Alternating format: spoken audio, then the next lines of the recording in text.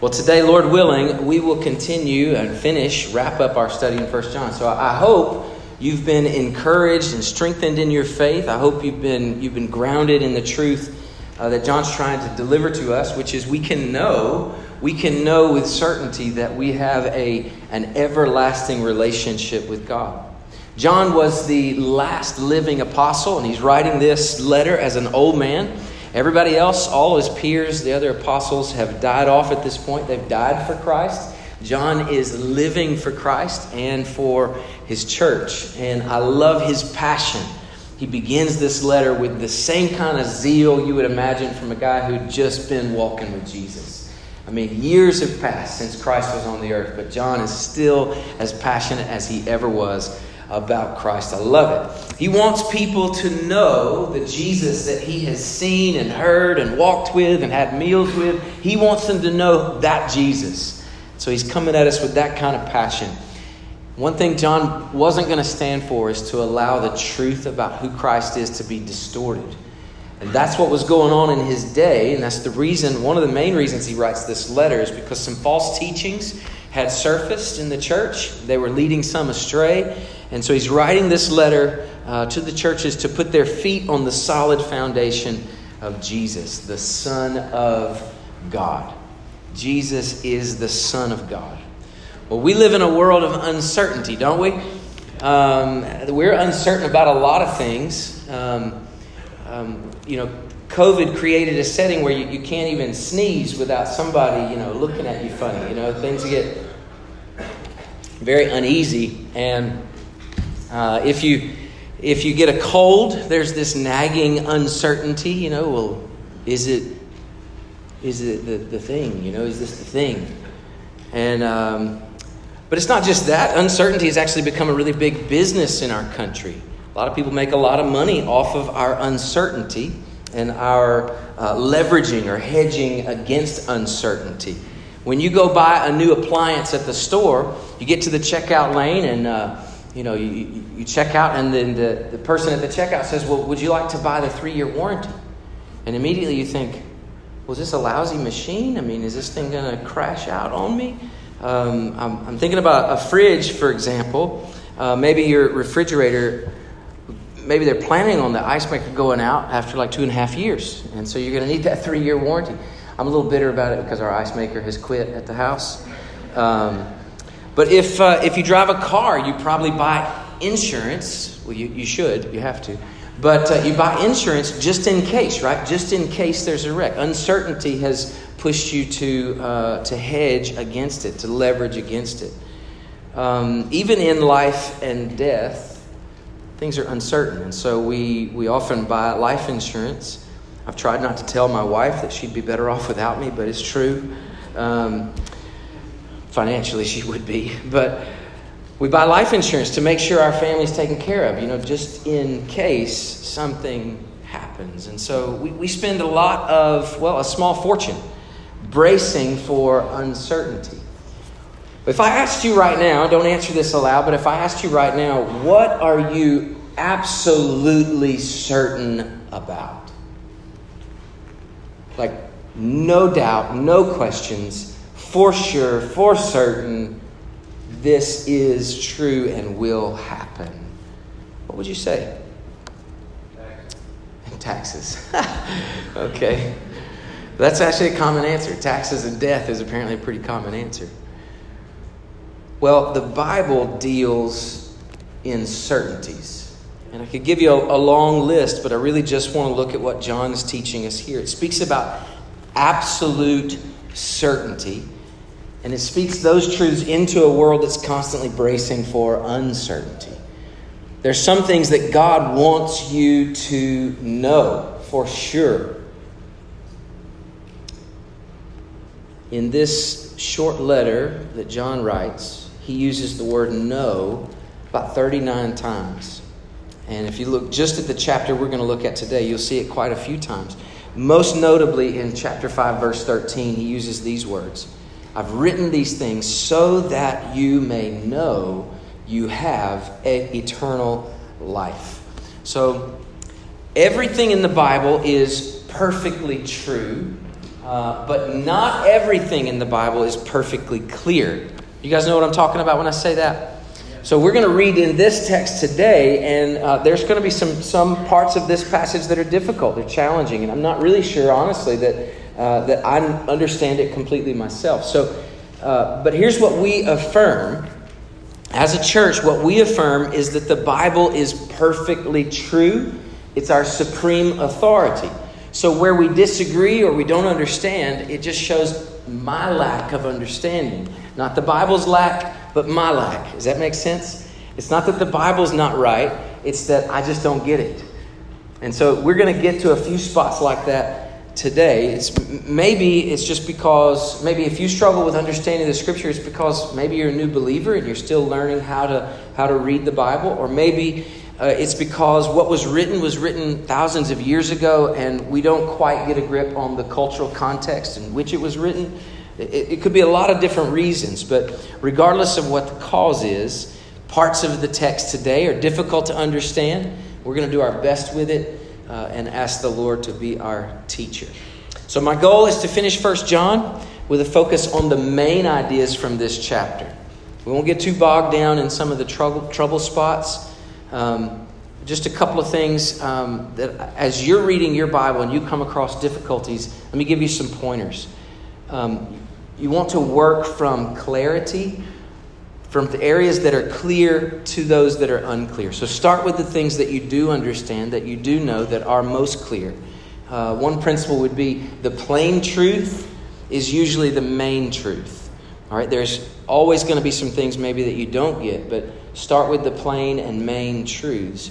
And then one other help is when you come across a passage that seems really difficult, let clearer other scriptures help interpret those that are not quite so clear. So Scripture interprets Scripture. Just trying to give you some helpful tools, but we've got a lot of ground to cover and a really good meal waiting on us. So let's get started. Why don't you stand to your feet as we read? We're going to read all of chapter 5 and jump right in. 1 John chapter 5. Everyone who believes that Jesus is the Christ has been born of God. And everyone who loves the Father loves whoever has been born of him. By this we know that we love the children of God, when we love God and obey his commandments. For this is the love of God, that we keep his commandments. And his commandments are not burdensome. For everyone who's been born of God overcomes the world. And this is the victory that has overcome the world, our faith. Who is it that overcomes the world except the one who believes that Jesus is the Son of God? This is he who came by water and blood, Jesus Christ, not by the water only, but by the water and the blood. And the Spirit is the one who testifies, because the Spirit is the truth. For there are three that testify, the Spirit and the water and the blood. And these three agree. If we receive the testimony of men, the testimony of God is greater. For this is the testimony of God that he has borne concerning his Son. Whoever believes in the Son of God has the testimony in himself.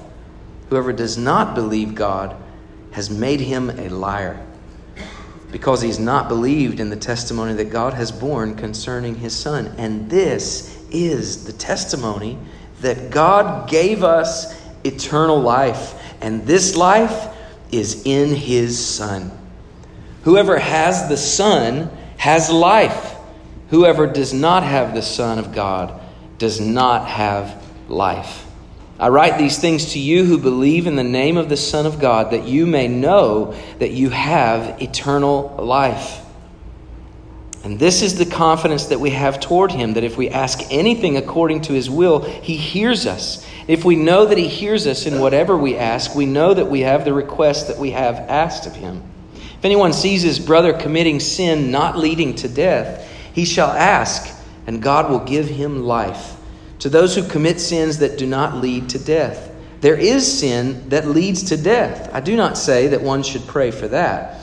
All wrongdoing is sin, but there is sin that does not lead to death. We know that everyone who's been born of God does not keep on sinning, but he who was born of God protects him, and the evil one does not touch him. We know that we are from God, and the whole world lies in the power of the evil one. And we know that the Son of God has come and has given us understanding, so that we may know him who is true, and we are in him who is true, in his Son, Jesus Christ. He is the true God and eternal life. Little children, keep yourselves from idols. Let's pray. Lord Jesus, we're here today because we've come to know you as the Son of God.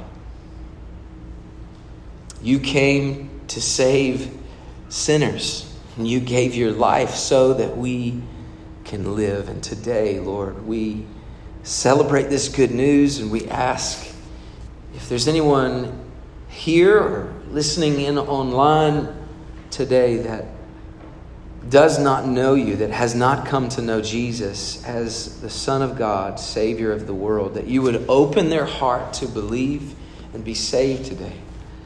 For those that may be paralyzed with doubt, struggling with uncertainty, I ask you, Lord, to show yourself faithful and true. Jesus, you are our sure and steady anchor. We put all our hope in you. In Jesus' name, amen. Amen. You can be seated. So a couple of weeks ago, I had the honor of preaching at an FCA event. A few hundred students, some coaches, gathered in a field out in Oxford, and it was cold, a little rainy, but it didn't ruin the night. I gave a short message, if you can believe it, a short message that I called or entitled, "Don't Waste Your Life." The challenge was to encourage this crowd of young people and some adults to not be lured into the trap of chasing stuff and the pleasures of this world, because it'll never truly satisfy. The encouragement was to repent of sin, to put your hope and your faith in Jesus Christ as Savior and Lord, and to give your life to making him known. As the night wrapped up, I got in my car, started to head back to the house, picked up the phone to call my wife, let her know I was on my way home. And as I looked at my phone, I had a text from a phone number I didn't know, and I looked at the text, and it was from a student who'd been in the crowd. I don't know how he got my number, but it was a short message. He said, "Hey, Justin, I really want to be a follower of Jesus, but I don't know how. Can you help me?" So I turned around and we texted back and forth. And since he'd already left the event, I ended up calling him. We had a short phone call. Actually, we talked about sin. We talked about Jesus. We talked about surrender. And that young man prayed with me over the phone, gave his life to Jesus Christ. As I'm driving the highway, I'm just sharing the gospel. Powerful. I got word this week, ran into a buddy at the store and got word this week he was baptized into a local church and is super excited about his relationship with Jesus. And so I sent him a text back. I was like, "Hey man, I heard you got baptized. That's awesome." He just sent me the praise hands, I was like, okay. Listen, that young man, he was born again. Born again. Praise God for that, right? That's amazing. What I want to do today is be very, I want to make the main things the main thing, okay? There's a lot of weeds we could get into with this text, and I just want to stay right on the main thing. So I want us to look at two questions that God wants you to know the answers to. Two questions that God wants you to know the answers to. Here's the first one. Do you know that you are born again? Do you know that you are born again. Look at the very first verse of this chapter. The Bible says, everyone who believes that Jesus is the Christ has been born of God. Born of God. Where do you think John, the apostle, gets that terminology, being born of God? Anybody know where John would get the terminology, being born of God? Anybody know? Good answer. Jesus, right? Jesus had a conversation in John chapter 3 with a man named Nicodemus. Anybody remember this conversation? So in John chapter 3, he meets with Nicodemus, and he looks this religious teacher, this elite leader of the religious system in the eye on a cold night, I imagine. And they're meeting together at night because this guy was ashamed to come to Christ in the day. He knew it would cost him too much, but he met with Jesus at night, and Jesus looked him in the eye. A religious man, mind you, leader in the church. And he looks at him and says, unless you're born again, you'll not enter the kingdom of heaven. Born again. And here John is now giving us this same idea. He says, everyone who believes that Jesus is the Christ has been born of God. So we have this idea, and Jesus looks Nicodemus in the face. This is a very bold statement. I mean, can you imagine how Nick might have felt, right? Born again.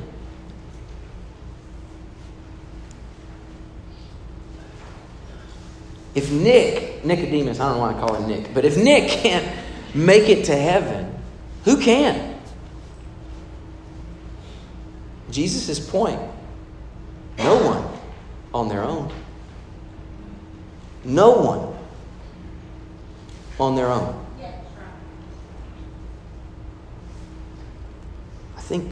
I wish sometimes you could hear the inflection as you read this scripture. I wish I could hear the inflection.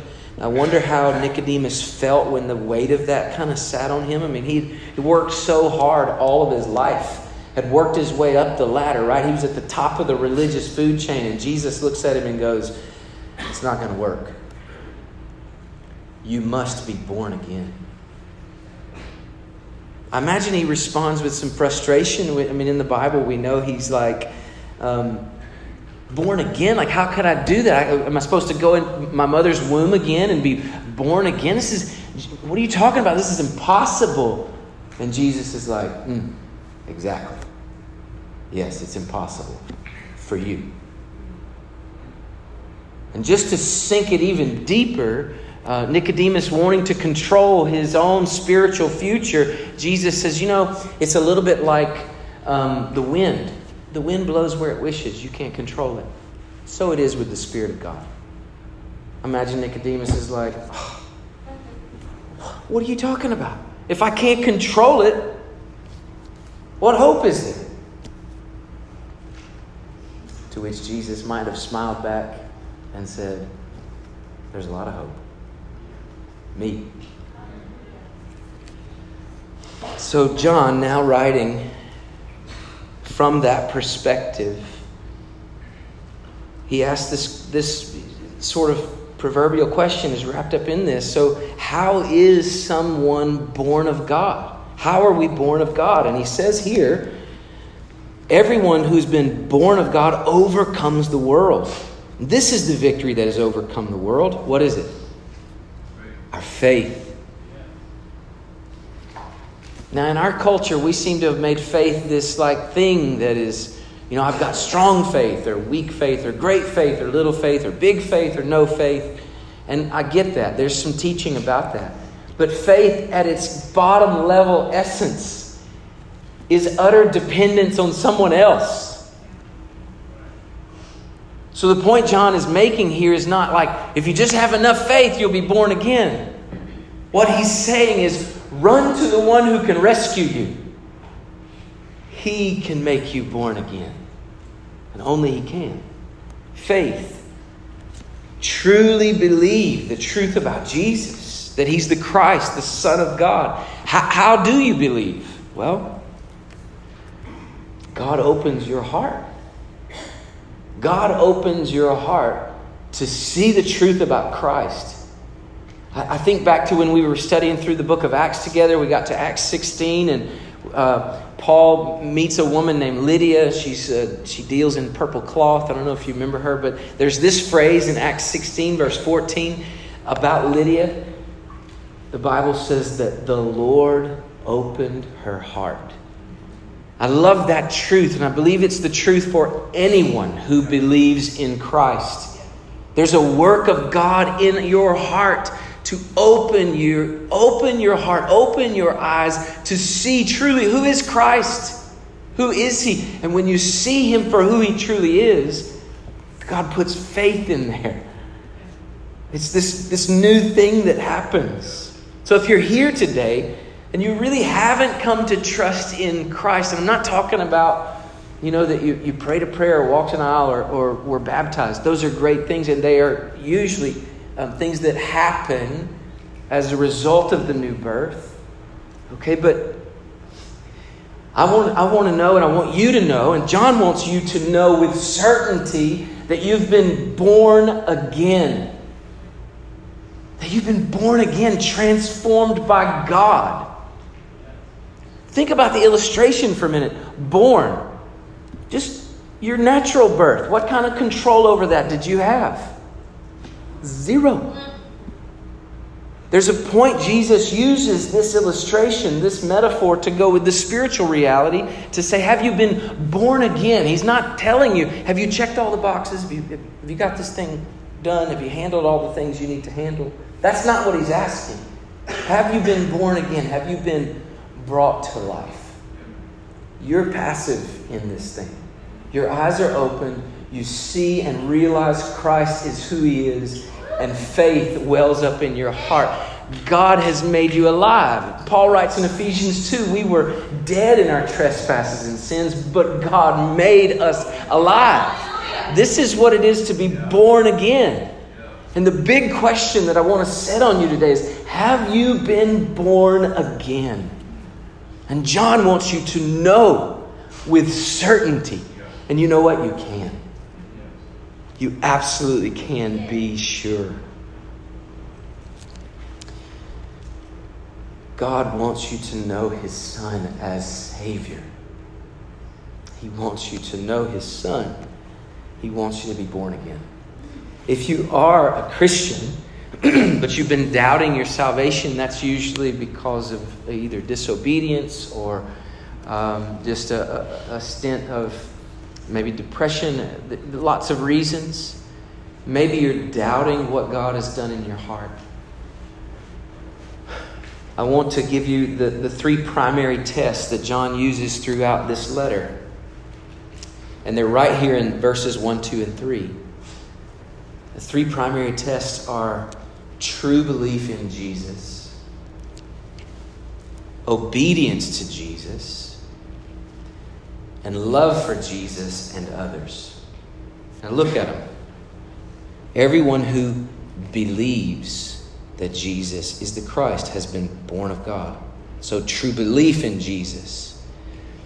By this we know that we love the children of God, when we love God and obey His commandments. Obedience to Jesus. And verse 3, for this is the love of God, that we keep His commandments, and His commandments are not burdensome.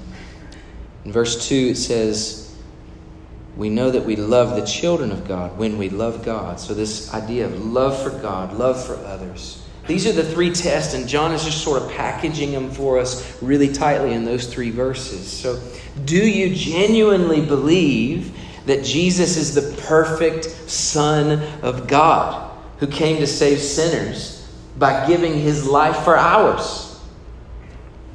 If you believe that,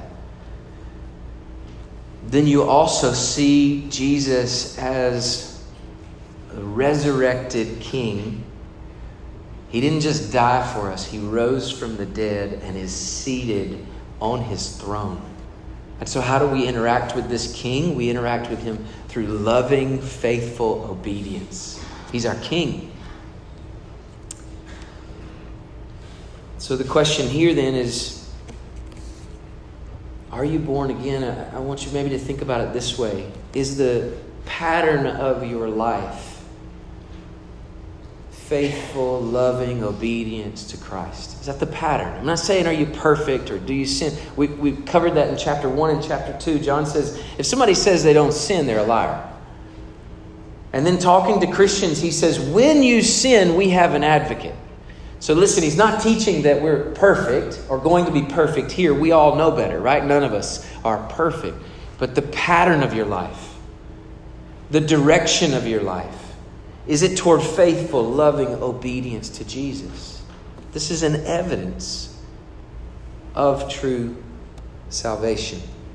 The Bible says everyone born of God overcomes the world by faith, right? Well, faith in what? Then he gives us, look at verse 5, the one who believes that Jesus is the Son of God. The one who believes Jesus is the Son of God. I want you to imagine for a minute a courtroom setting, and the prosecution has brought their case, because this is the setting John's writing in. There's a lot of people saying some things that are not true about Jesus. And so there's a lot of things that have been brought up. They're like, look, he's a good man. He worked a lot of crazy cool miracles. We really do believe that the Spirit of God came on him at baptism. Like, that was awesome.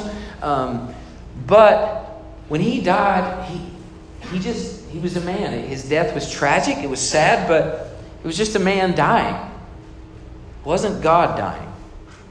That's what people were saying, and John is writing to bring the truth to that. And so in the courtroom, he's going to call 3 witnesses to the stand. That's the wording that he's using, is this witness, to give testimony to the truth. In the book of Deuteronomy, in Old Testament, we know that Jewish custom required a witness, a 3-fold witness. And if anything was given 3-fold witness, it was verified as truth. So, for example, you could be sentenced to death and be killed immediately based on the witness of 3 people. If 3 people said, I saw him kill her, you were going to be executed. It was that valid, right? A 3-fold witness was their establishment of truth. And so John is bringing in 3-fold witness, and this is where it gets a little tricky. A lot of scholars disagree on what this is. I want to give you kind of what I think. But the 3-fold witness he gives are the water, the blood, and the Spirit. The water, the blood, and the Spirit. And what he says in verse 6 is, this is he who came by water and blood, Jesus Christ. Not by water only, but by water and blood. And the Spirit is the one who testifies, because the Spirit is the truth. So water. What is John talking about when he says water bears witness that Jesus is the Son of God?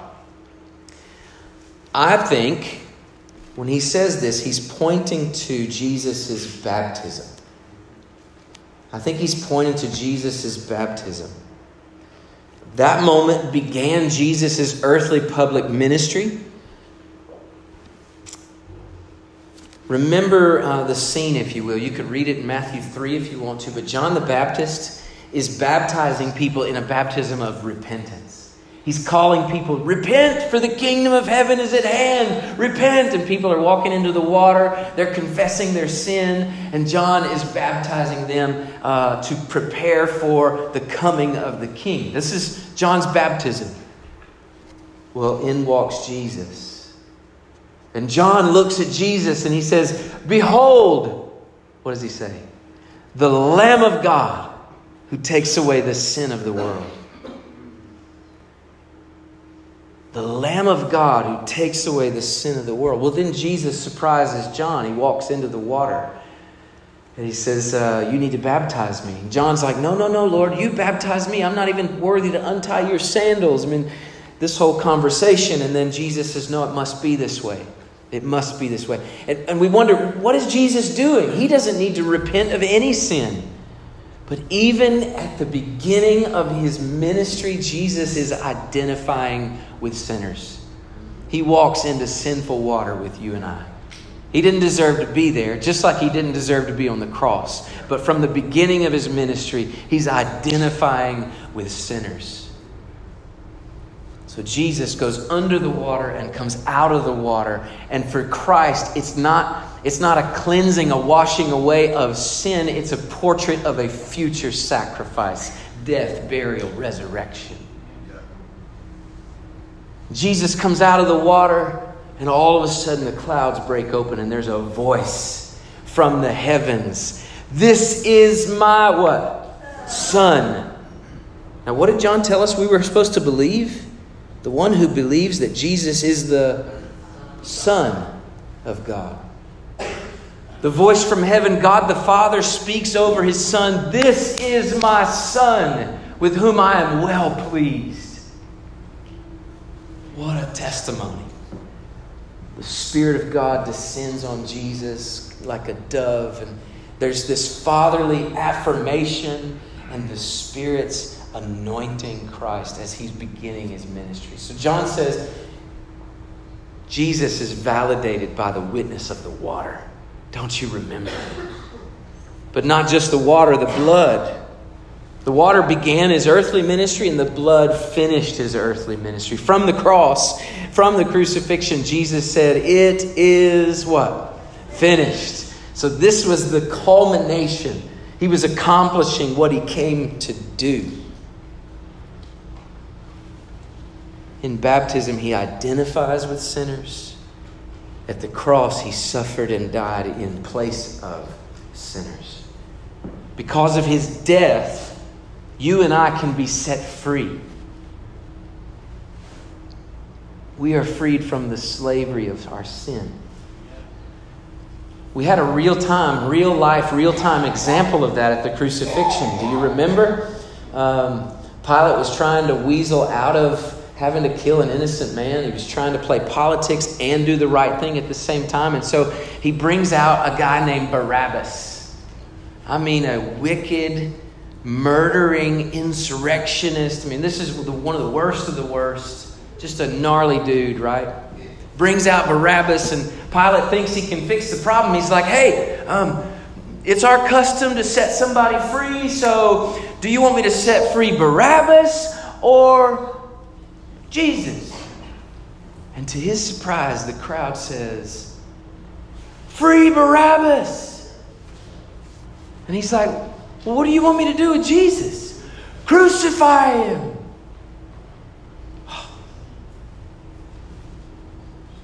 That's a real-time portrait of what happened for you and I.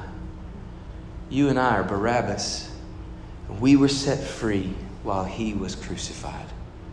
The guilty released, the innocent, the righteous condemned on our behalf. The blood gives testimony, bears witness to who Christ is. When our Savior died, God showed his power. I want you to read with me. Flip over in your Bible to Matthew 27. There's a portion of this scripture that actually not many people know, so I want to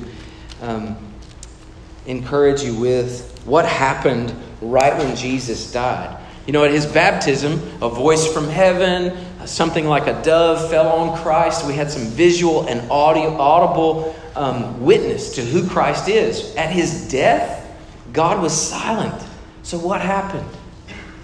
I want you to read how Matthew records the details in Matthew 27, verse 51. We'll look at verse 50. "And Jesus cried out again, and with a loud voice he yielded up his spirit." So this was the moment he died. Verse 51. "And behold, the curtain of the temple was torn in two from top to bottom. And the earth shook. The rocks were split." Now, I don't know if you know this. Read this next verse.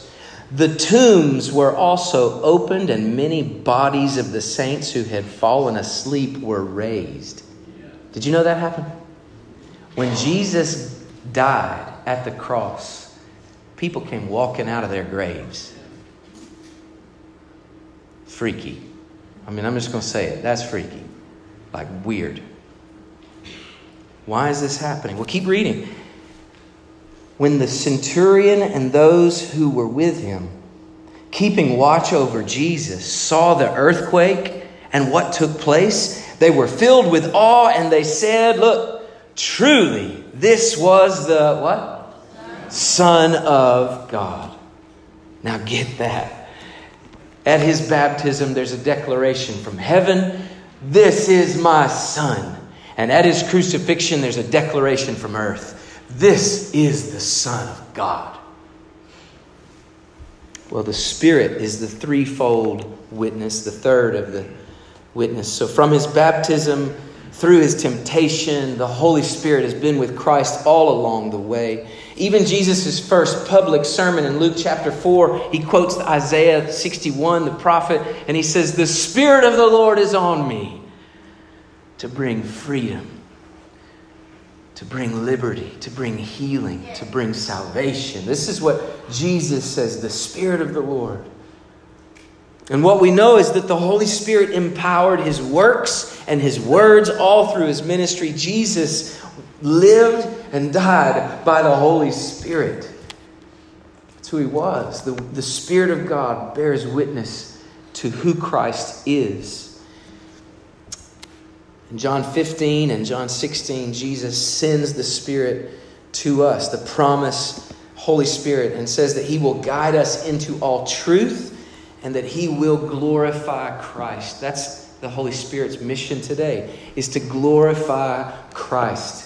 A lot of people want to put the Holy Spirit in a real central place. But when we read Jesus' own words in John 16, he doesn't do that. He says that the Holy Spirit's role is to lift up Christ. And so if we want the Holy Spirit's presence, let's join him in lifting up Jesus. That's what the Spirit's role is to guide us into truth, to convict the world of sin, and to lift up Jesus Christ as the King of Kings, the Son of God, the Savior of the world. So what is the testimony of God concerning his Son? Well, look at the scripture back in 1 John with me. What is the testimony that we're meant to believe? Look at verse 11. This is the testimony that God gave. God gave us eternal life, and this life is in his Son. Now here is the title of this message. Whoever has the Son has life. Do you know that you're born again? Do you have the Son? Do you have the Son? The second question, and we'll dig into that in a little more in a moment. The second question that God wants you to know the answer to, we'll go through this one a little quicker, is this: do you know you have eternal life? This is the testimony that God's giving. It's the message he's trying to give. God gave us eternal life. This life is in his Son. Verse 11. Eternal life is a gift. This was the message that John the Baptist or Nicodemus needed to receive. You can't earn it. It can't be bought. You can't live right enough to get this gift. It's received. It's received. It's a gift. Look at the word. God gave us eternal life. The most famous scripture in all the Bible. For God so loved the world that he what? Gave. He gave his only begotten Son, that whoever believes in him should not perish, but what? Have everlasting life. It all hinges on the Son. You can know that you have eternal life. How do you know? Whoever has the Son has life. So what does the Bible mean? What does John mean when he says, has the Son? What does that mean? Well, he makes it super clear. A couple of verses earlier, verse 1, and then also in verse 10.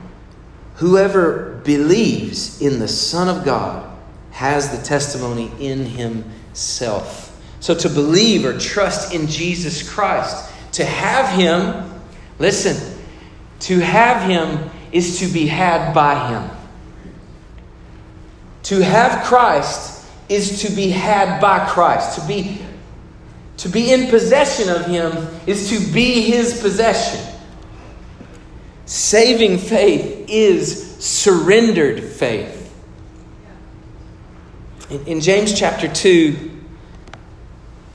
James makes a startling statement. He says, you say you believe, good for you.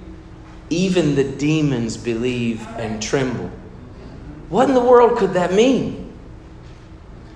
Well, John's saying if we just believe, we'll have eternal life. But then James says even the demons believe and tremble. Surely demons don't have eternal life. Demons would have eternal death, but they believe. What does this mean? And James is trying to point out the fact that faith is not a mere assent of and an acknowledgement of facts. It's not just saying, well, Jesus was a real person. He lived, he died, he rose again. I believe all those things to be true.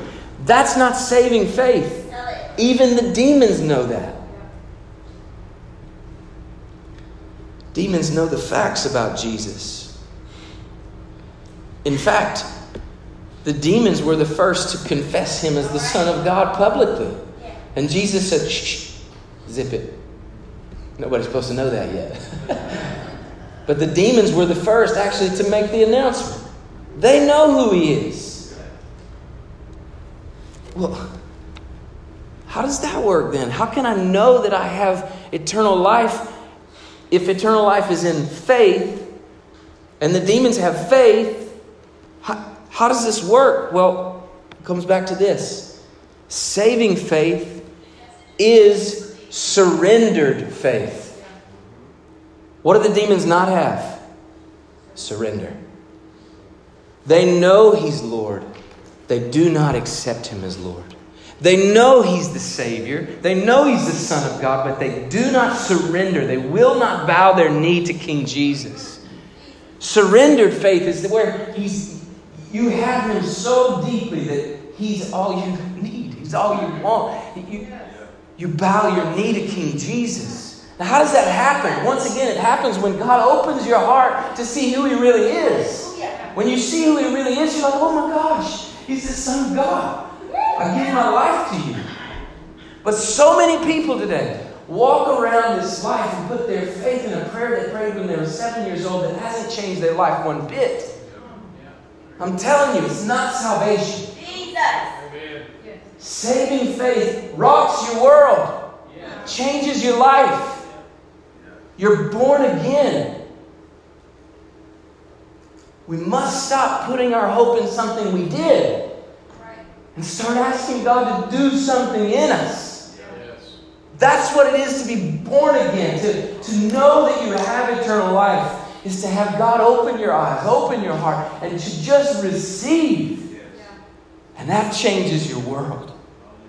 John is speaking and he's writing this book to give incredible clarity and certainty.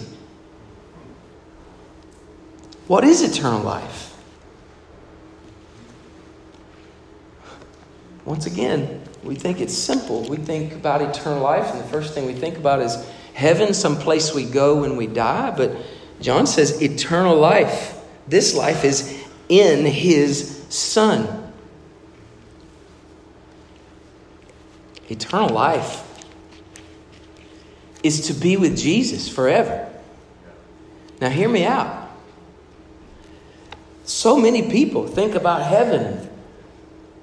We talk about heaven as a place, and it's the place where people go when they die. They're much better off. I'm so glad he's no longer suffering, and all those things are great and true if you're born again.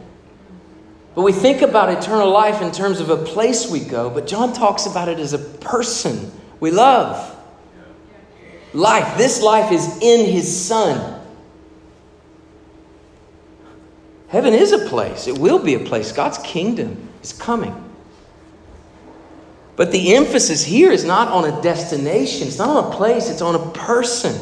A lot of people today want to go to heaven, but ironically, they have no interest in Jesus.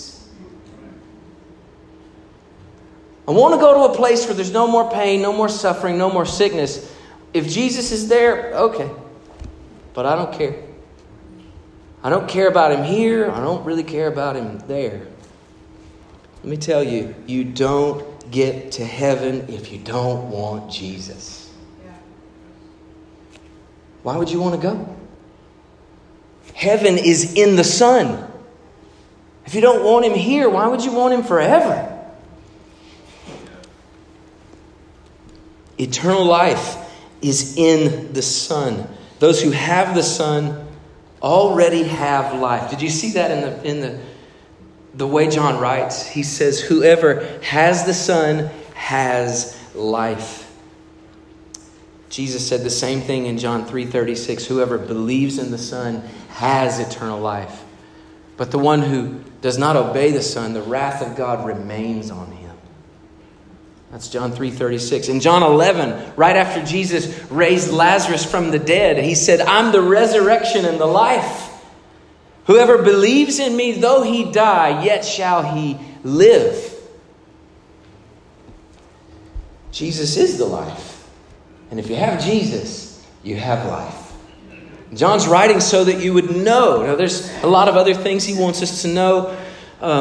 In John, in chapter 5, here in verse 14, we see that God hears our prayers. God hears our prayers. This is confidence that we have a relationship with Him, that when we pray, He listens. And when we pray according to His will, He answers. God hears our prayer. In verse 18, God gives victory over sin.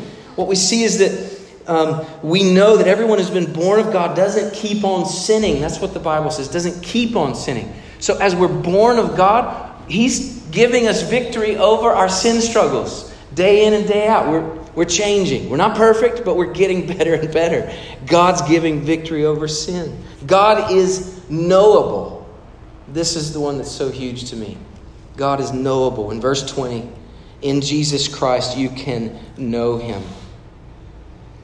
All through this book, he uses the word know. He uses mostly the word oida in Greek, which is like a cognitive understanding. I've got a really good grasp on this truth, oida.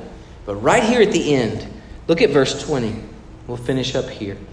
And we know that that's oida, and we know that the Son of God has come and has given us understanding so that we may know. That's gnosko. It's a different know.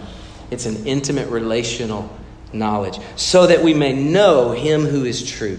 So the beauty is God is knowable in Jesus Christ. There's so much more in this little letter, but I want to ask you these two questions again. Do you know that you have been born again? Do you know that you have eternal life? I can't think of any more important questions ever. You need to be certain of these answers. Well, how can you be? Everything hinges on what you truly believe about Jesus Christ. Everything. Maybe today you're like that young man that texted me. And he said, hey, listen, I want to know Christ. I want to follow Jesus, but I'm not real sure how. Can you help me? That's the perfect way to respond to a message like this. If you're in that situation, maybe today God is showing you you're not born again or you do not have eternal life. If that's the case, then reach out. Like, more than anything in the world, I would love to talk you through that. So the Bible says this: everyone who calls on the name of the Lord shall be saved. Everyone who calls on the name of the Lord shall be saved. So call out to Him today. Call out to Him today.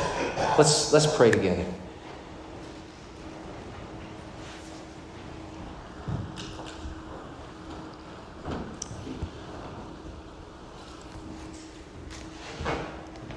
On the phone with that young man a couple of weeks ago, after talking through sin and who Christ is and a need for salvation and surrender to Jesus, he said to me, I'm ready. I want to give my life to Jesus. But I've never prayed. I don't know what to say. And I said, well, that's all right. I can help you. And so we just talked a little bit through a prayer together. And maybe you're in that situation this morning. And I just want to help you if you've never known how to talk to God. Maybe you'd want to pray something like this in your heart right where you are. God, I need you. I've tried to do this thing on my own, but I just keep messing it up. I've sinned against you. I am a sinner. I need to be born again, saved. I believe that Jesus is the Son of God who came to save me. He died for my sin so that I can be forgiven. So right now, I repent. I turn away from my sin and I surrender. I turn my life over to you, Jesus. Please forgive me and be my Lord.